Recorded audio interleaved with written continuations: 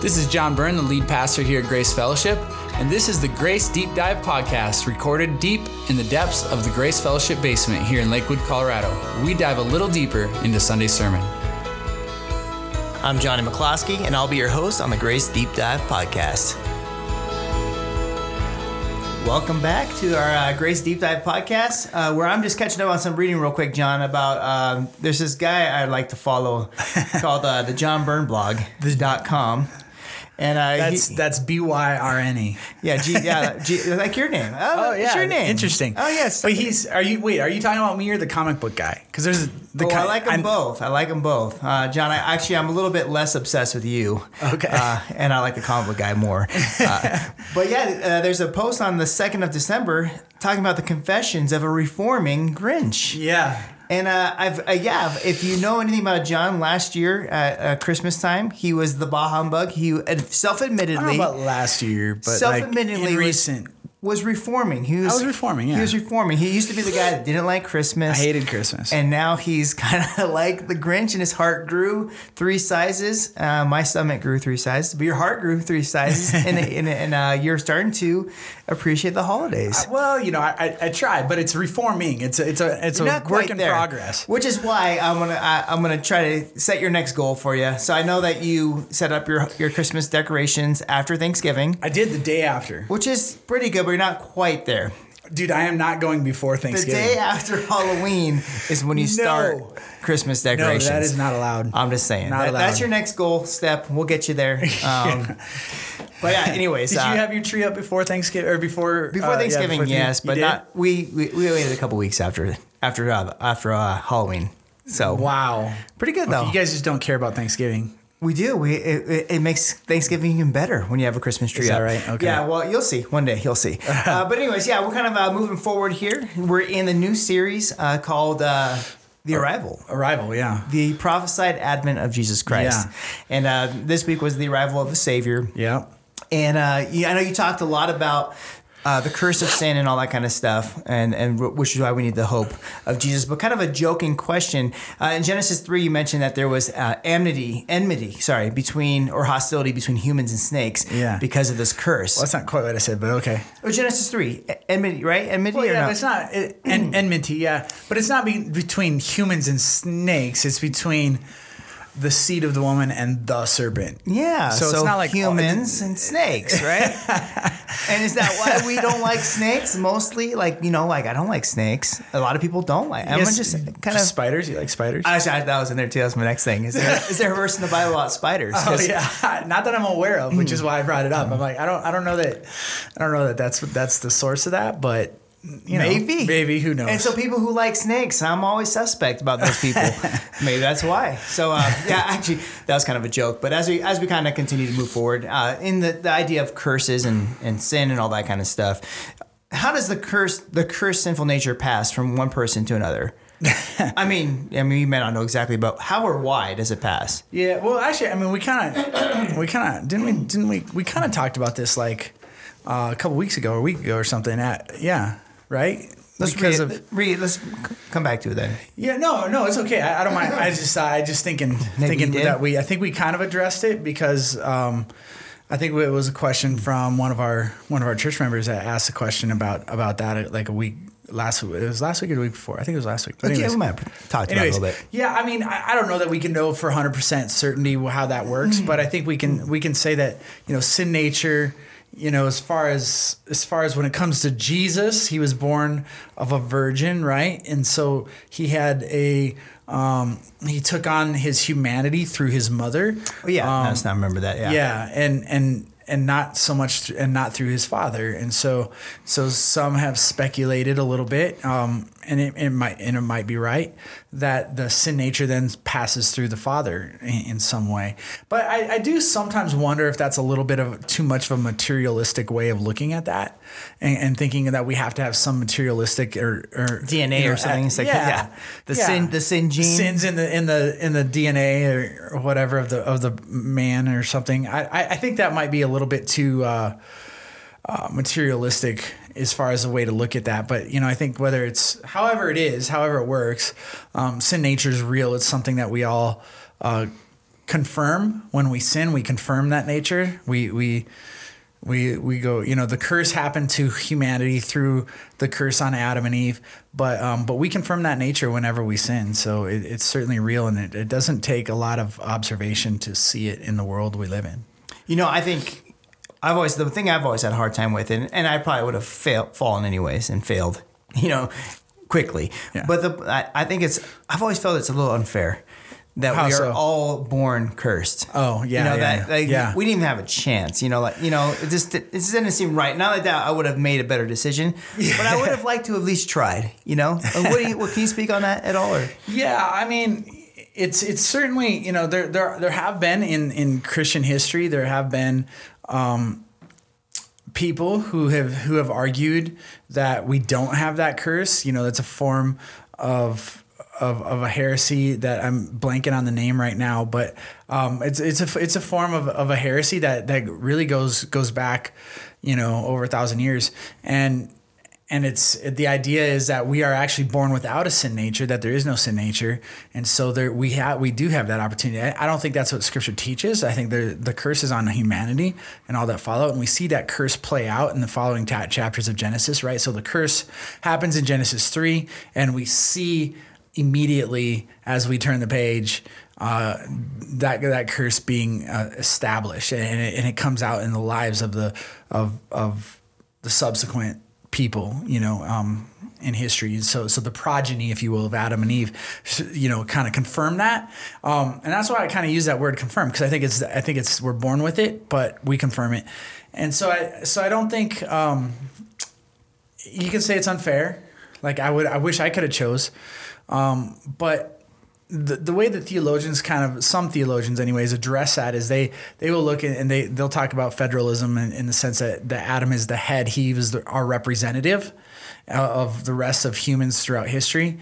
And that in a sense, we were there in that sense that he was our representative. So you can think it's not fair if you want to, but, I guess, like you said, I don't think you wouldn't have done any better. Yeah, and the reality too is it's equally not.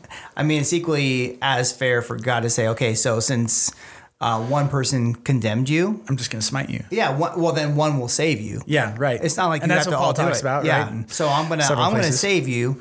He condemned you. Yeah. Fine. Okay, but I'm gonna save you. Yeah. And so I'm gonna do what it takes. I'm gonna hold the end of the bargain that you can do, and I'm going to take care of it for you. I think that's totally fair. Actually, it's unfair to him, but to us, it's fair. Well, and that's the thing when we start talking about fairness. If it's often the word fair, I think, is often more emotional than it is anything else. We kind of have this emotional response thing. Oh, it's not fair, like a little kid almost. Yeah. And we do it as adults. We just don't do it with the same tone of voice, right? Yeah. It's not quite as high pitched, if you will. Mine's pretty high pitched. Yeah. I get it. But I think fairness is often an emotional response to something. That's unfair. That's not fair. Whatever. But if we really take an objective look at it, what's unfair, as you kind of pointed out, Johnny, is that Jesus gave his life. He sacrificed himself so that we could be made righteous. That was unfair. Mm-hmm. What was fair is that we would be condemned, or even in that moment that God would have just said, okay, that's it. You chose wrong. Boom, you're smited. You're dead. It's over. Right. Yeah, there would be no progeny. Round 2. Like that that would have been fair as well. But God extended grace. He allowed there to be, for Adam and Eve to, even though they were kicked out of the garden, but they still procreated, they still had kids, and their kids had kids, and so on. And God allows that, and He's providing a plan of redemption. And so that's God's love and grace at work. You mentioned last week. You mentioned the prophet Isaiah coming before the throne of God. Yeah, in Isaiah 6. Yeah. Yeah, and I think that's one of my favorite passages, because I think what it does is when we're living in a cursed world or with broken eyes, we're just not, we don't fully understand the holiness and reverence of God, this side of eternity. And I think we all think we're, good people and all that kind of stuff. But then you look at Isaiah, who was probably legitimately considered a good person. He's a prophet of God. Yeah. I'm sure he was about as good as you get. As good as you're going to get on earth. And, I'm sure even while he was living on earth, he probably felt like, okay, I'm a pretty good guy, whatever. Yeah. But as soon as he goes into the throne room of God, he immediately realizes, oh my goodness, I am doomed. I am doomed. And it was like a switch. And I think for me, I can project that, well, if he felt that way, Yeah, how much then more? I probably would. And I know, and people who think they're good on their own, it's like, wow, you don't have no idea. Is there a way that we can kind of live with that reverence?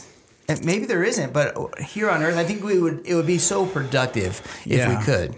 Well, I think it's almost a scary thing, though. Think about how, I mean, you mentioned how Isaiah responded, and you think about that, and that's really, to live with that reference is to, in a sense, constantly be in fear.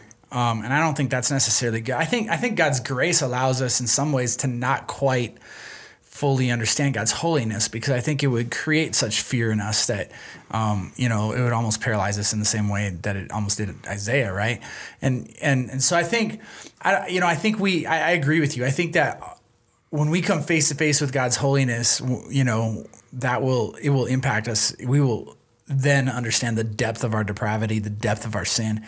And I don't think we do until then. I think we could catch it in pieces, in part, in the shadow, if you will, of reality, and we can see God's holiness. And I think that's a great thing to look at and to contemplate and to meditate on, God's holiness and his righteousness. And I think that does help us to see how far we are fallen to some degree. But I don't think, man, I just think it pales in comparison to what we will experience when we see God face to face and we see his righteousness, his holiness up close and personal. I think it'll be, I don't even know how to describe what I think it'll be like. Mind blowing, whatever. We will see the depth of the sin in our life. Which kind of brings me to the question I've always wrestled with is, you've heard that verse, and I'm just going to paraphrase, but that every knee will bow, every tongue will confess that Jesus Christ is Lord. Philippians 2. Is that every knee? Every knee. And how does that look? Because, I mean, obviously, we talked about being, before the throne of God or the judgment seat of God. That's a whole different world. It's going to be a whole different mentality. Yeah. So what does that mean? I mean, is it going to be people who are going to literally every knee? I think so. What does that look like? As not believers, they're not going to be saved. No, I think even non-believers will bow, but they will then, because they will have not submitted, they will then receive the consequences of the choice to not accept the gift of salvation, which isn't really the consequences of that choice. It's the consequences of sin. Mm-hmm.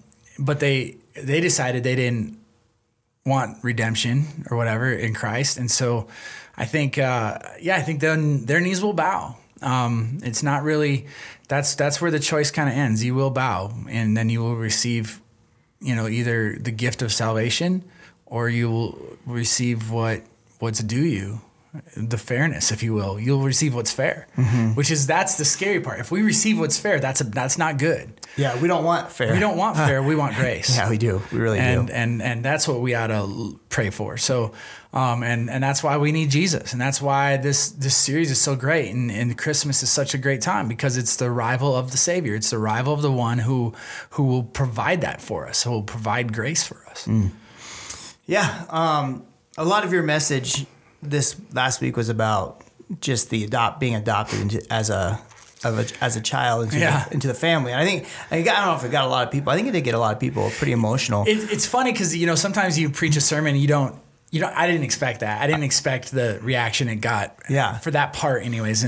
And sometimes you even it's preaching's kind of like being a hitter in baseball, right? Like you try to hit singles, and sometimes you hit a double or triple or home run or something along the way. And I would have said, if you would have asked me after the service, what's going to be the big piece here? No, even if you'd have said, John, hey, how do you think your message would? I would have been like, not very good. Like I've definitely had better, better messages and things like that. And for me, I felt like it was underwhelming. We'll just put it that way. And yet the response to it was really significant, and especially that piece of it, I think.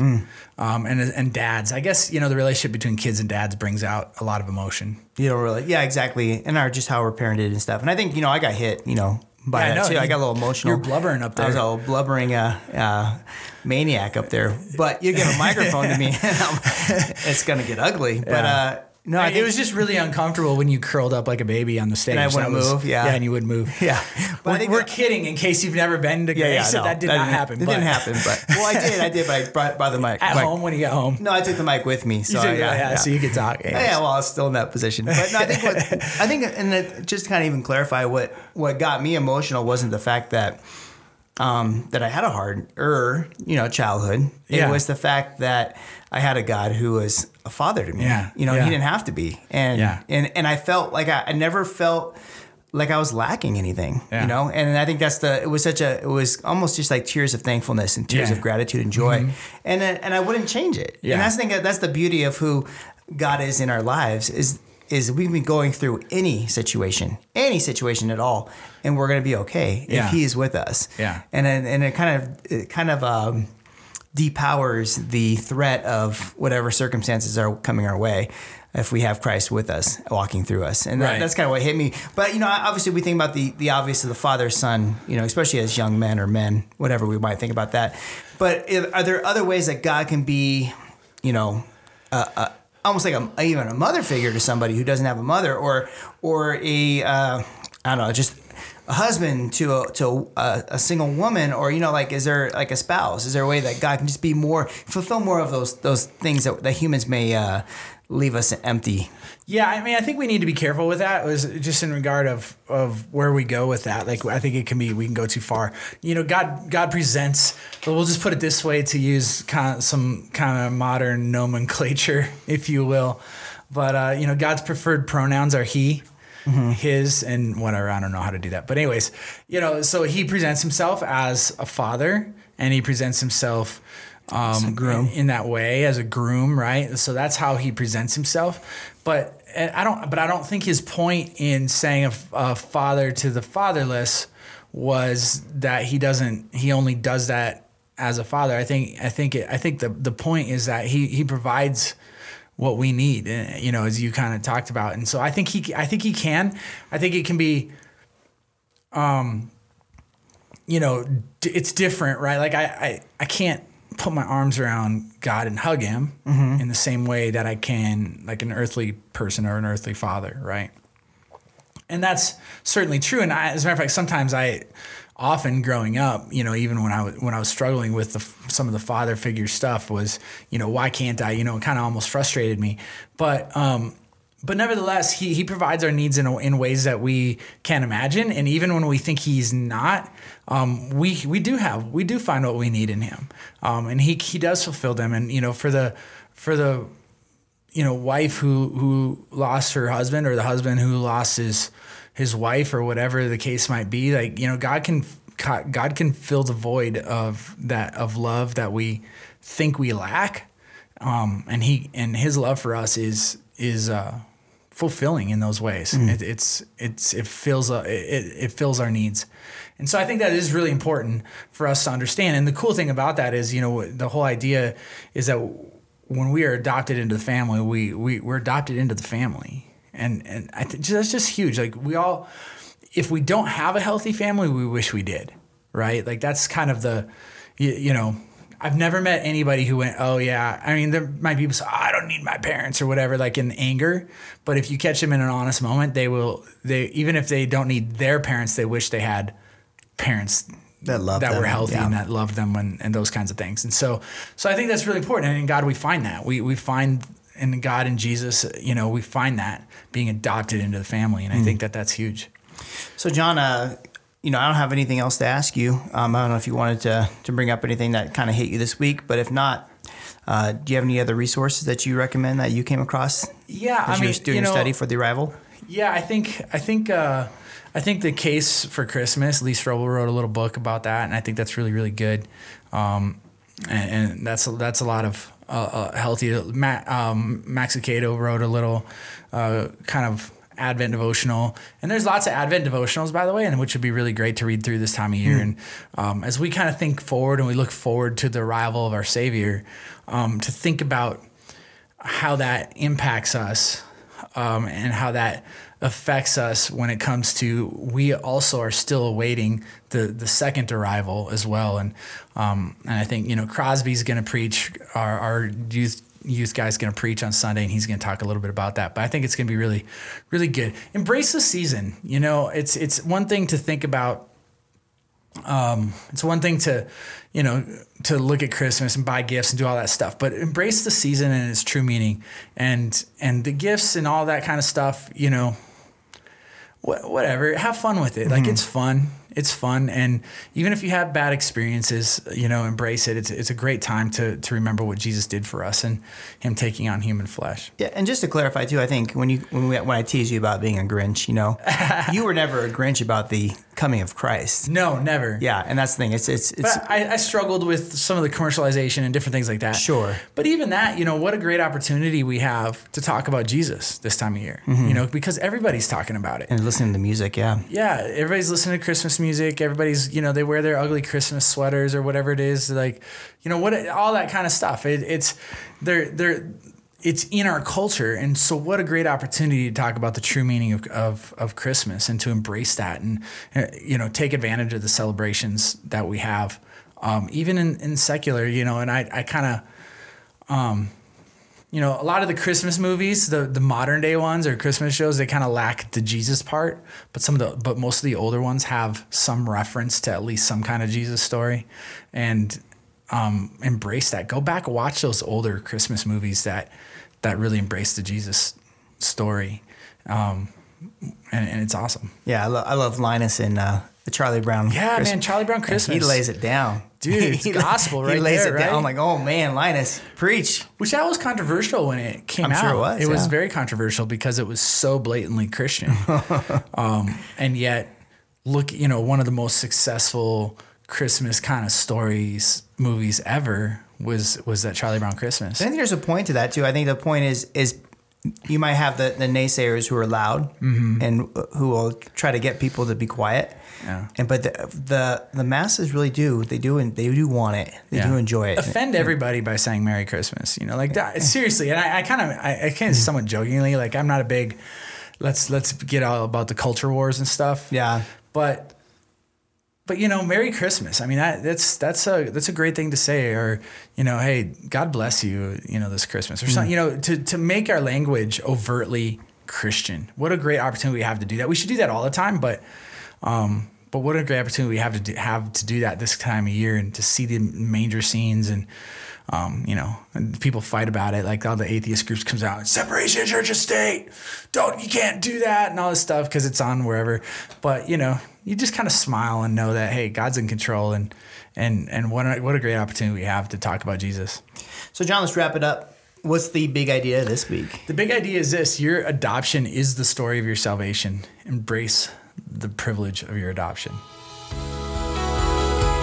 Thank you for joining us on the Grace Deep Dive Podcast, where we believe in real grace for real living.